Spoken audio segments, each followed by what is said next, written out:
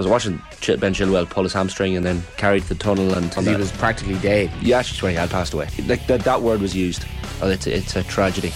Subscribe now to the OTB Football Podcast stream wherever you get your podcasts, and download the OTB Sports app. The latest sports news in a bite-sized podcast, the OTB Lunchtime Wrap. Good afternoon, I'm Philip Egan and welcome to the OTB Lunchtime Wrap for a look at today's sports news on Tuesday the 8th of November. Katie McCabe feels the staging of the Men's World Cup in Qatar this year is not a good look for football. The Republic of Ireland captain admits she'll be too busy playing club football with Arsenal, but has no interest in watching the tournament later this month. The host nation has been subject to criticism from human rights groups for their attitude to gay rights and the treatment of migrant workers.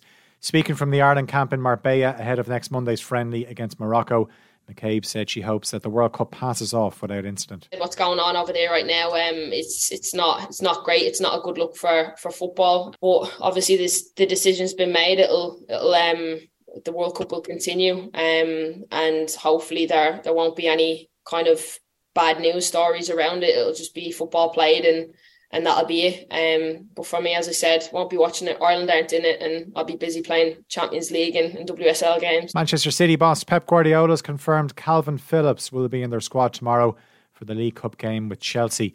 The England midfielder is battling to be fit in time for the World Cup after undergoing shoulder surgery in September.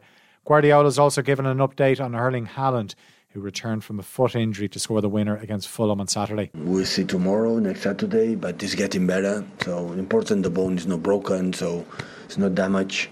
Just the ligament damaged a little bit, so it's not perfect right now. Everton travel to Bournemouth in the only All-Premier League clash tonight in the League Cup.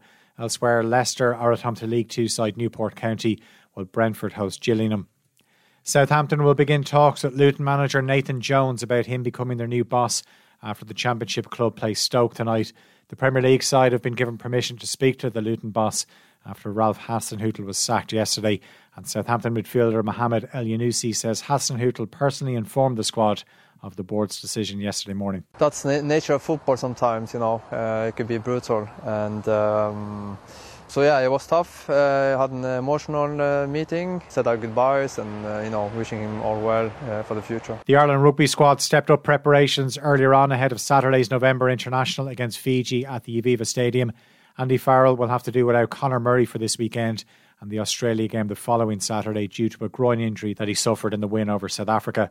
Johnny Sexton's nursing a dead leg from the same game, while Tyke Furlong, Robbie Henshaw and Stuart McCluskey are set to train later in the week. And Caroline Garcia's won the WTA Tour Finals title. The French woman won in straight sets against Irina Sabalenka in the trophy decider in Texas, winning on a scoreline of 7-6, 6-4. The latest sports news in a bite-sized podcast, the OTB Lunchtime Wrap, available every weekday on the OTB Sports app.